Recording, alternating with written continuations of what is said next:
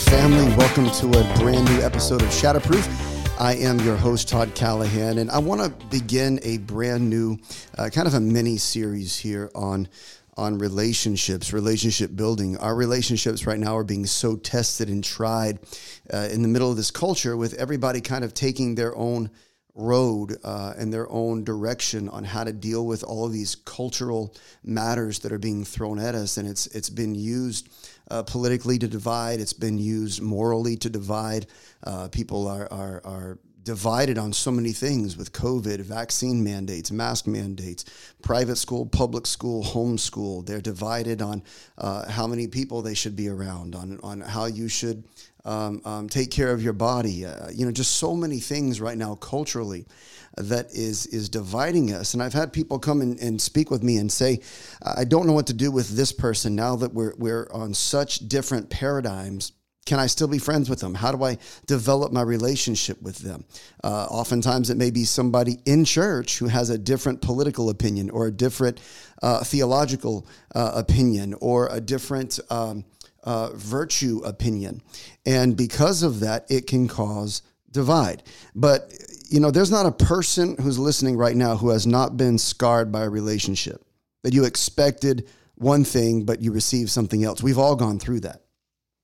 So as you think about relationships, and you talk about the godly relationships and the people who may not be walking with God that are in your life, one of the biggest challenges I believe that we face as Christians is, how do I categorize my relationships? What are the definitions, and how are those lines defined, and who belongs in what category? Because I think when you get a person out of the category that they belong in, you can anticipate a landslide of hurt.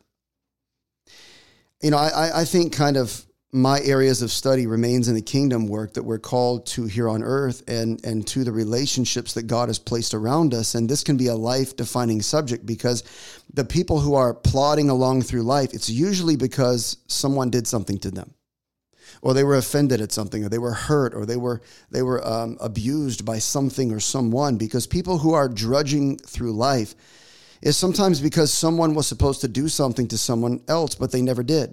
And people who have scarred souls, not scarred because of a thing, but oftentimes because of a person.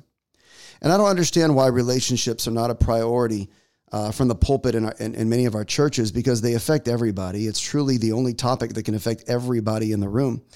And, we're all going to go through relational journeys, and we will begin to uncover areas of our relationships in this mini series that I believe can help us grow stronger together in them. So I want to ask you, what do you look for in a friend? Let me start with painful people, because there are people that are just painful people. We see that all over the culture right now in 2021. Some people are magnets for painful people. Some people are enablers of painful people. So what are the characteristics of painful people, and why do you attract them? Why do they keep ending up in your life? Well, the first question we have to ask is, am I a painful person? Is it painful and difficult to be in relationship with you? And those kind of questions we're going to look at, because if I asked you, what do you look for in a friend? I don't care what generation you came from. Most people would answer something like this: someone who's maybe fun-loving or easygoing, or somebody with no drama. Someone that can make me laugh, someone who has goals, someone who's ambitious, someone who's strong. But none of that necessarily has to do with character, because when you look for a best friend, or you look for someone to run through life with and to journey together, you are in character assessment. You're assessing their character. And everything that everybody's looking for has nothing to do with integrity or character. It has to do with personality. Now, listen, there's some people that just do not have a personality. Come on, can I get an amen on the other side of this podcast? There are some people that don't have a personality. It's very difficult to engage them. They don't give you eye contact. It's like talking the paint off a wall in a room. You just can't get them to engage. And you're trying to uncover their character. You're trying to figure out who they are, and they're giving you nothing, but yet they text you and call you all the time. They're always reaching out, but yet they give you nothing to run with. And everything that everybody's looking for has nothing to do with integrity or character. It has to do with personality in this culture. But when you want a friend, you don't look for personality traits. You look for character traits. I can't tell you my weaknesses and my faults if you're fun-loving, because you might want to one day have fun with my faults, if we can be honest.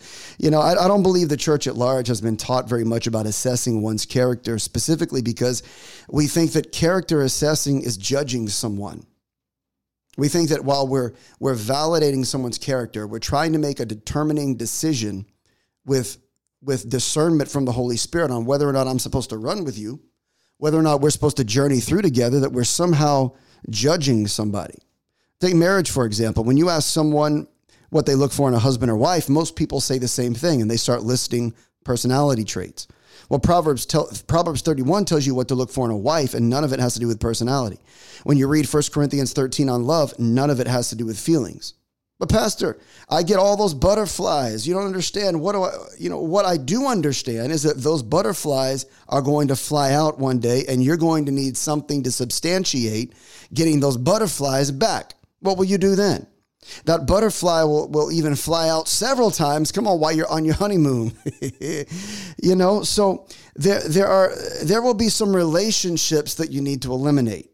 There are going to be some relationships you need to cultivate, and that means you have to let them die. You've let them deteriorate, and you need to go back and revisit them. But those other relationships that are, if I can use a cultural word, toxic, and they're slowly killing your ability to maintain good, godly, providential relationships. In Matthew 7, Jesus is applying a principle to a certain kind of person, which is teachers. But the principle remains no matter what the application. A principle is a principle, and Jesus has a certain group of people he's applying it to in this context, but it's still a truth that's applicable for every person. So in Matthew 7:16, the Bible says, "You will know them by their fruits. Grapes are not gathered from thorn bushes, nor figs from thistles, are they?" So do I go to a thorn bush if I want a grape?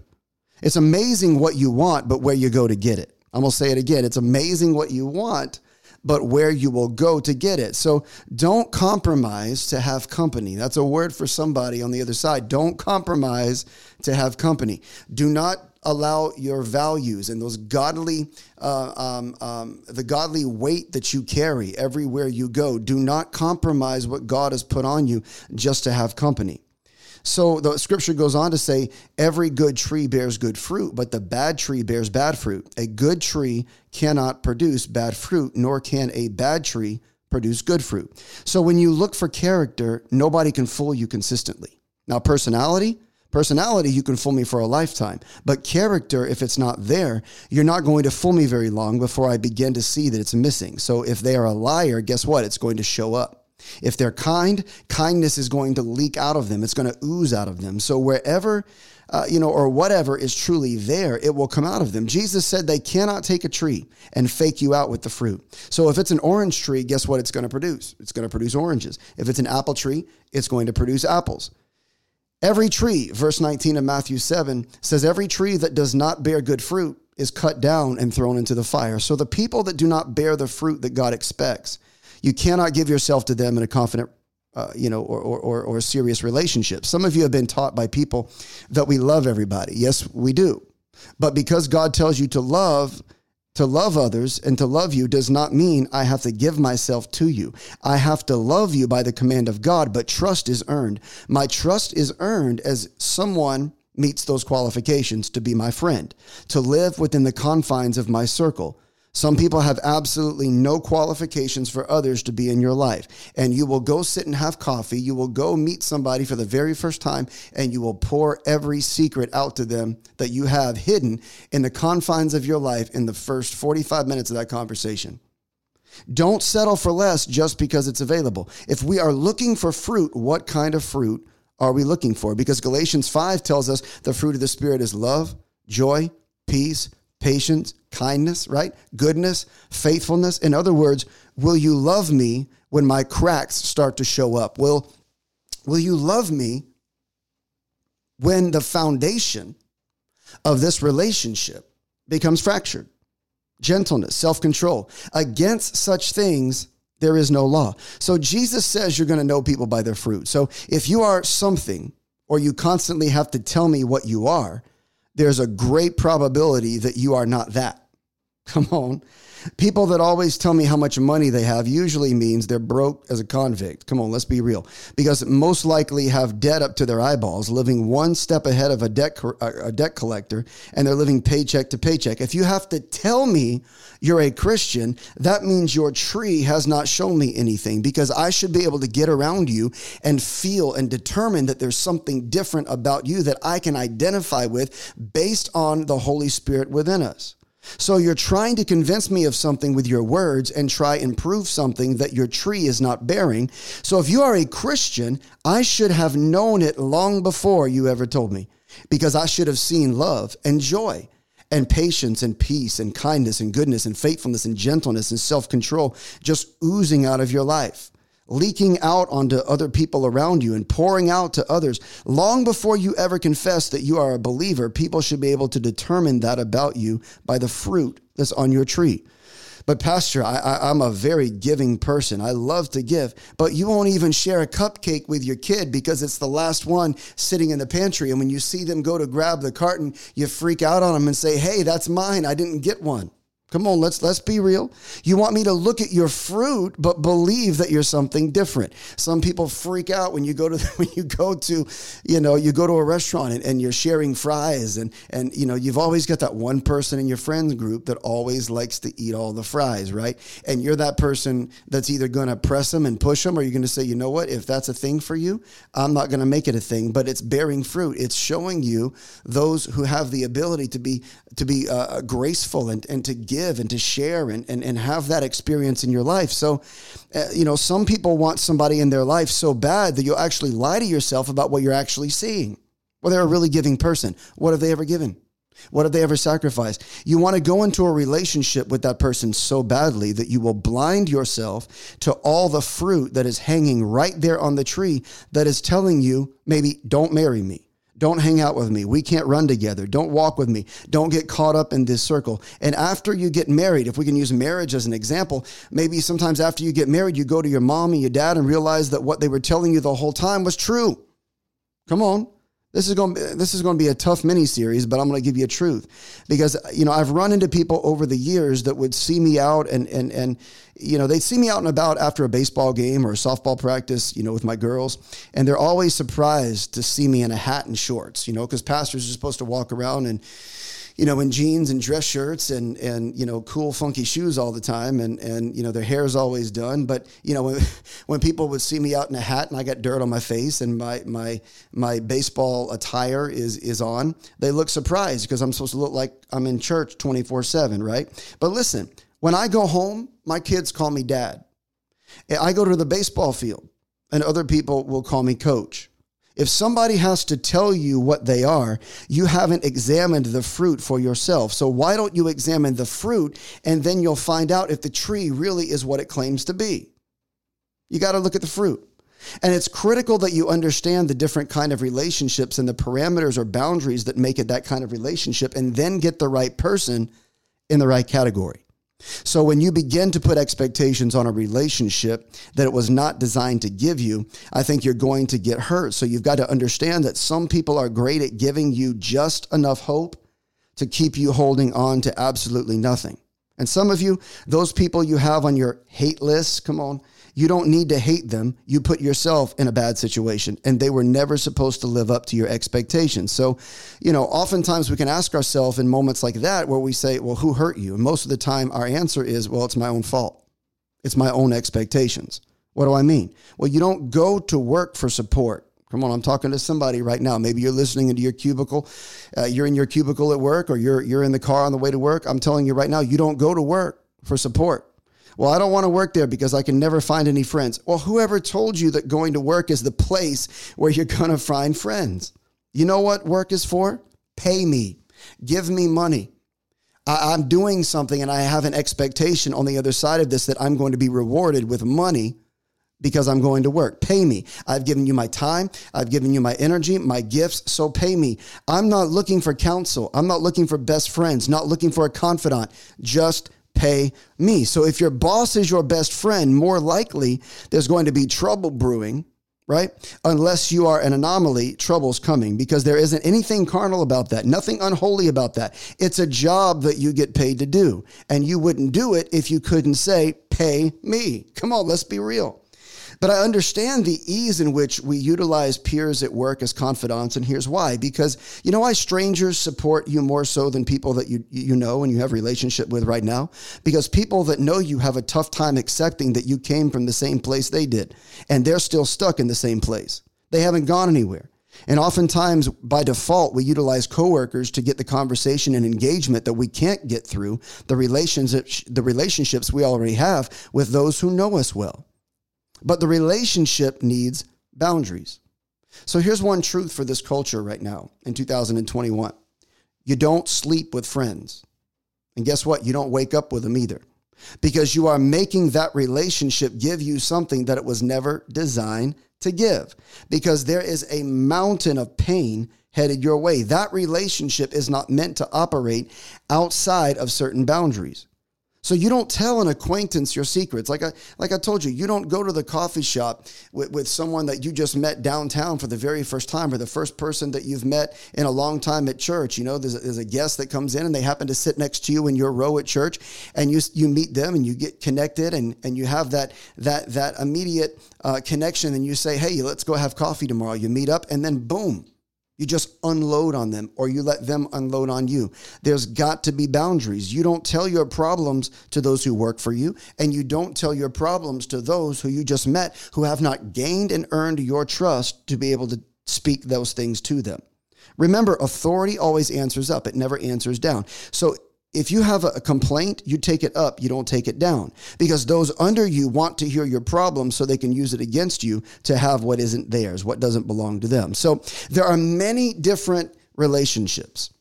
You know, there are these things that we define in relationship circles called constituents. And these are the kind of people that are not for you. They are for what you are for. I'm going to say it again. Those kind of people are not for you, but they are for what you are for.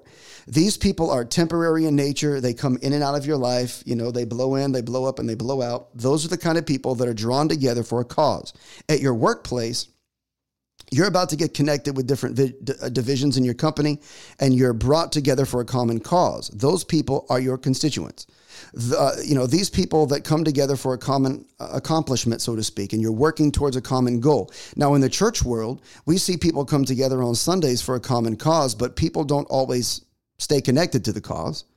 I used to take it personally, but I understand how this works now, because we will have many different cases. We'll have people that will come in and they will appreciate the cause, but they were not meant to be connected to this house of worship for life. And that used to hurt me deeply, because I took it personally, because whenever someone would leave the church, not realizing that God intended these people to come and go, I would take it personally. And we have to understand, as soon as victory has been achieved or the going gets tough, some people will move on. And I remember growing up as a pastor's kid, I began to understand that people don't leave the local church. They leave the pastor. They walk away from the vision. They walk away from the heart. They walk away from the teaching. They walk away from the mantle that pastor carries. Externally, we say, well, I left that church, or you left this church, but you are truly leaving the headship that God has positioned to carry the mantle of that local church. So those are your constituents, right? And then you've got, what we call comrades, for lack of a better term. And those kind of people are against what you're against. So we're against hunger. We're against homelessness. We're against violence. Maybe you found some comrades now who agree with your depictions about COVID and mask mandates and vaccine mandates and things like that. And you come together for a common cause. Those, there are countries that the United States doesn't even like, but they'll come together to fight a greater enemy, like the Taliban or like ISIS.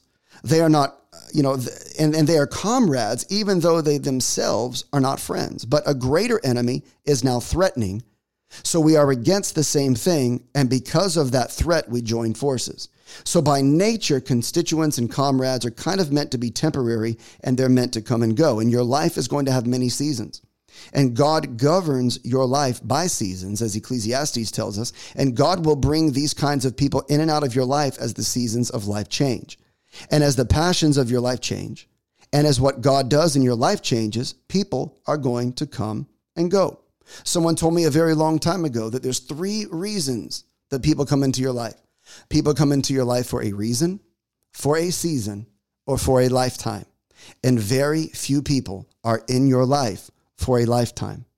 But here's the one everybody wants. Everybody wants a confidant. A confidant.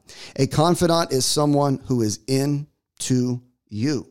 And it's not about what you're for. It's not about what you're against, not about what you have or what you bring to the table, not about what you can do for them. It's not about your gift or your talent. They love you because it's just you. You know, Oral Roberts, my father had a chance to spend a great deal of time with Oral Roberts when he was in his prime. And Oral Roberts said, if you have 5 confidants in your lifetime, you're a blessed man. I wholeheartedly agree with that. And to be honest with you, I'd probably suggest to him now in 2021 that he change that perspective to 2. Because here's the thing. The thing is that everybody has, everybody has somebody in their life who they consider a confidant. And we're not empty because of constituents. We're not empty because of comrades. They both come and go like the wind. But a confidant, without one, you will feel empty, isolated, depressed, void.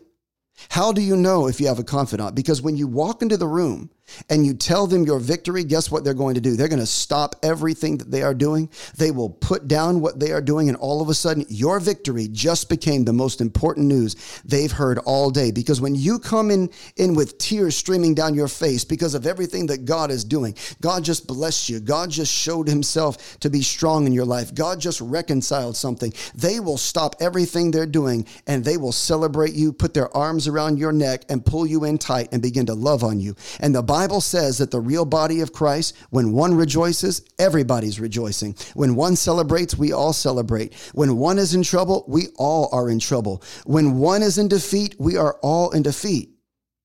So somebody who is really my confidant, when you're with me when I'm up, you're with me when I'm down. You're with me when I'm in trouble, and you're with me when I'm not. You're with me when I've got a pocket full of money, and you're with me when I'm broke. You're not into what I'm fighting and not into what I'm against or what I'm for. You love me and care about God's destiny in my life.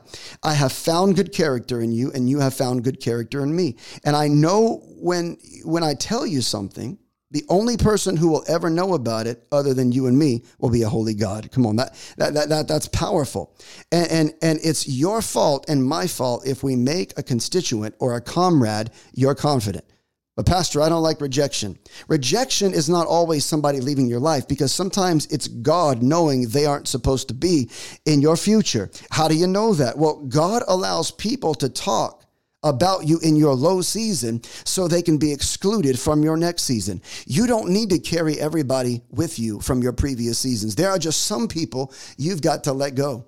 And I know that's very difficult for people to do, especially right now while we've been isolated from people and we've been disconnected from people for so long. People, you've got to have confidants. And I can promise you that the thousands of people you have on your Facebook, Instagram, and Twitter page are most likely not confidants to you.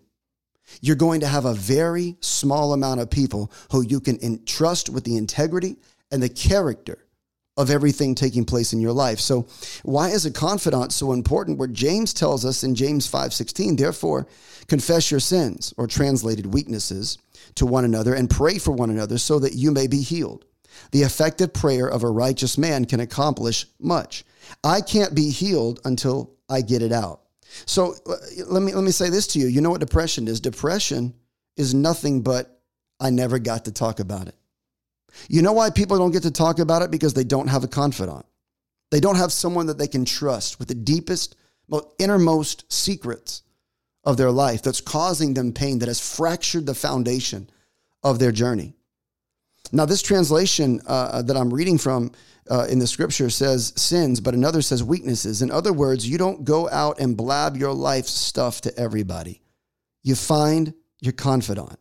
Because secrets, if I can be honest with you, secrets are like plutonium. Secrets are nuclear. And the Bible says the only way you are healed from them is through confession, because from the overflow of the heart, the mouth speaks. So when the mouth cannot empty itself, the poison kills the heart. And that's the people with no dream, no vision, no future, no hope, no ambition, no goals, and they are stuck in the moment. You know why? Because everything they need to get out, they have no one to tell. Confess your weaknesses. You can't go up to just anybody and confess that you were abused when you were 9 years old. But people carry that for 40 years. And in the right environment, plutonium becomes a nuclear bomb. So someone who was raped at 9 years old in a marriage of 30 years of silence, then you're 50 and you're 50 and then a bomb goes off. Someone tells you they were molested when they were 6. What do you do with that? Someone tells you the innermost secrets of their life, and it can make your heart sick. The Bible says that your silent frustrations rest only in the belly of fools. The Bible says to think that you can carry that and it not affect you makes you a fool. So I have to wade through the crowd in a character assessment and find someone not with a personality trait, because they can look fine, but a person who can tell me something. It's 2 a.m. and you're watching a movie and it's demonic and dark and all of a sudden you feel all the spiritual oppression, and you can pick up the phone and call them and say, I need you to pray right now because I'm going through something. Who do you tell that to? Who do you tell that you fell and you broke your leg and the pain is so bad, but 4 years later when your leg was healed in 12 weeks, but I'm still taking pain meds because I can't get off of them and you're addicted now? Who do you tell that to? These are different levels of relationships. And then there are the abandoners. Abandoners in relationships, they start and never finish. They stay with you while the shine is still on your armor, while you're still looking fine and you're looking good and you're all polished. But when that shine starts to go away and starts revealing the cracks and the deficiencies, they take off, because those are surface level people. These people never stick around when trouble hits, and they're there for your successes, but not around during your struggles. Because abandoners will look for perfect people and disappear when they find out that you are not perfect. But be very careful, because you've got to determine the people that you build with, because some of these people are stealing your bricks and they are building somewhere else. They're taking the best of you in the greatest seasons of your life, and they are taking what you are supposed to be building your house with, and they are using them somewhere else. Sometimes you just have to unfollow people in real life. Come on. It's not just on social media. There's just some people you've got to walk away from. It's okay not to have relationships with people. Maybe you've had relationships with people for 10, 15, 20 years, and you're in a different season of life. It's okay to walk away from those people now. When you're looking for the confidant, you have to be careful of the critic as well. And the critic, this is this kind of culture we're in right now. There's critical people everywhere, and these people tend to be self-righteous. They tend to be clear thinkers and have information on you, but they usually don't speak the truth in love. They love the fact that they are right more than they love the relationship. And a positive aspect of a critical person is that they usually love to find truth and love righteousness. But to be close to them leaves you guilt-ridden and condemned, and you feel like you've got to hang your head every time you walk in the room, because they think that their way is the answer to your life. And you can't ever tell your problem to them without some kind of sermon being attached to it. You got those people around you that are constantly preaching to you, but yet when you look at their life, you're like, go preach to yourself in the mirror. You need to go talk to yourself before you come and talk to me. They just never hear you or let you empty your heart, but they have to point out every single one of your errors while they're hearing your story, not understanding it's your story and your testimony that is producing for you the weight of glory that God wants to reveal out of your life. So they can change, they can learn love and humility, but they tend to be self-righteous. They tend to look down on other people's weaknesses as sinfulness. And often that's the group that's going to offend you the most, because understand, offense is a major tool that the enemy uses against Christians. The word offense in the Greek is scandalon, if I'm pronouncing that right, meaning trap or bait. So let me say it like this. When someone is offended, it usually happens when you hear, when you see, or you experience something that is so alternate from what you expected that it makes your soul aggravated, because your expectations were put into the wrong category and you become disappointed or angry and soon become offended. Well, Psalm 55:12 says, "For it is not an enemy who reproaches me, then I could bear it, nor is it one who hates me who has exalted himself against me, then I could hide myself from him. But it is you, a man my equal, my companion, and my familiar friend. We who had sweet fellowship together walked in the house of God in the throng. Now, holding on to offenses and not dealing with it properly will result in a chain of pain. So you've got to learn to live free in the waters of forgiveness. Forgiveness is a gift that you give yourself. Forgiveness is a gift you give yourself, because people are going to wrong you. They're going to disappoint you. People are going to hurt you. But forgiveness is not a gift you give someone else. It's a gift you give yourself. And it's amazing to me as a pastor how many people walk around a church broken and hurt because of what somebody inside the church did to them. You know, when you see people who haven't been to church in 20 years and you hear their story and you find out what's gone on. Well, so-and-so did something to them 20 years ago, or they said something about them 20 years ago, and it was embarrassing and it was humiliating, and they couldn't recover from what was done or what was said. And they have such a demoralizing view of the local church. Well, let me tell you right now, as you're listening to this podcast, I'm telling you, you and I, the church, we are about as imperfect as they come. We have a different set of standards. We have godly values and godly morality deep within us. But there are times where we are going to fail one another. And living in unforgiveness only prolongs your ability to function completely in your anointing. So when you don't forgive someone who's done you wrong, and they've caused you some kind of angst in your life, and you are caught up in a place of offense, forgiveness is your way out. Because if you remain in unforgiveness and refuse to rid your heart of this sin, you remain deceived and confuse others with your own hypocritical lifestyle. But they hurt me, Pastor. Listen, sometimes God doesn't stop you from being thrown into the furnace because he has a point to prove to the people who put you in there. Will you just trust God? Will you allow God to just do what God's going to do? And we've got to stop getting offended at everything people say that hurts us. We've got to stop getting so offended at every little thing that someone does that offends you. Before you expose someone, remember all the time that God's love has covered your multitude of sins. So instead of throwing stuff at you, instead of, showing the world and putting your life on display, God covered you in the secret place. So truthfully, learning how to leave people alone and move forward with your life is a much needed skill in this culture right now. And we've got to learn how to master it. Don't live your life under the microscope of a critic, because if God is pleased, you don't worry about who isn't. You don't worry about who isn't. And the last group I want to put before you today is the irresponsibles. And these are the people who are warm. They're kind of fun-loving people. They care, but they're difficult to trust.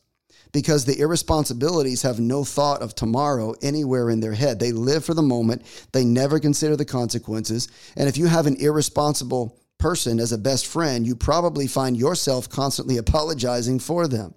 Everywhere you go, you're always kind of rolling your eyes. You're apologizing for them. When you're around your family, you're like, excuse them. You know how they are. You're paying for their activity, making excuses for them, covering for them because they're irresponsible. And we have to know that when we are looking for a confidant, that nobody is a perfect person.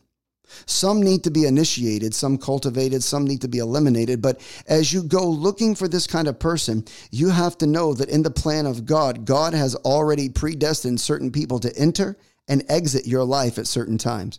He has pre-designed a very small number of people that will go the distance with you. Listen, Jesus did not grow a church from small to big. He grew a church from giant to nobody.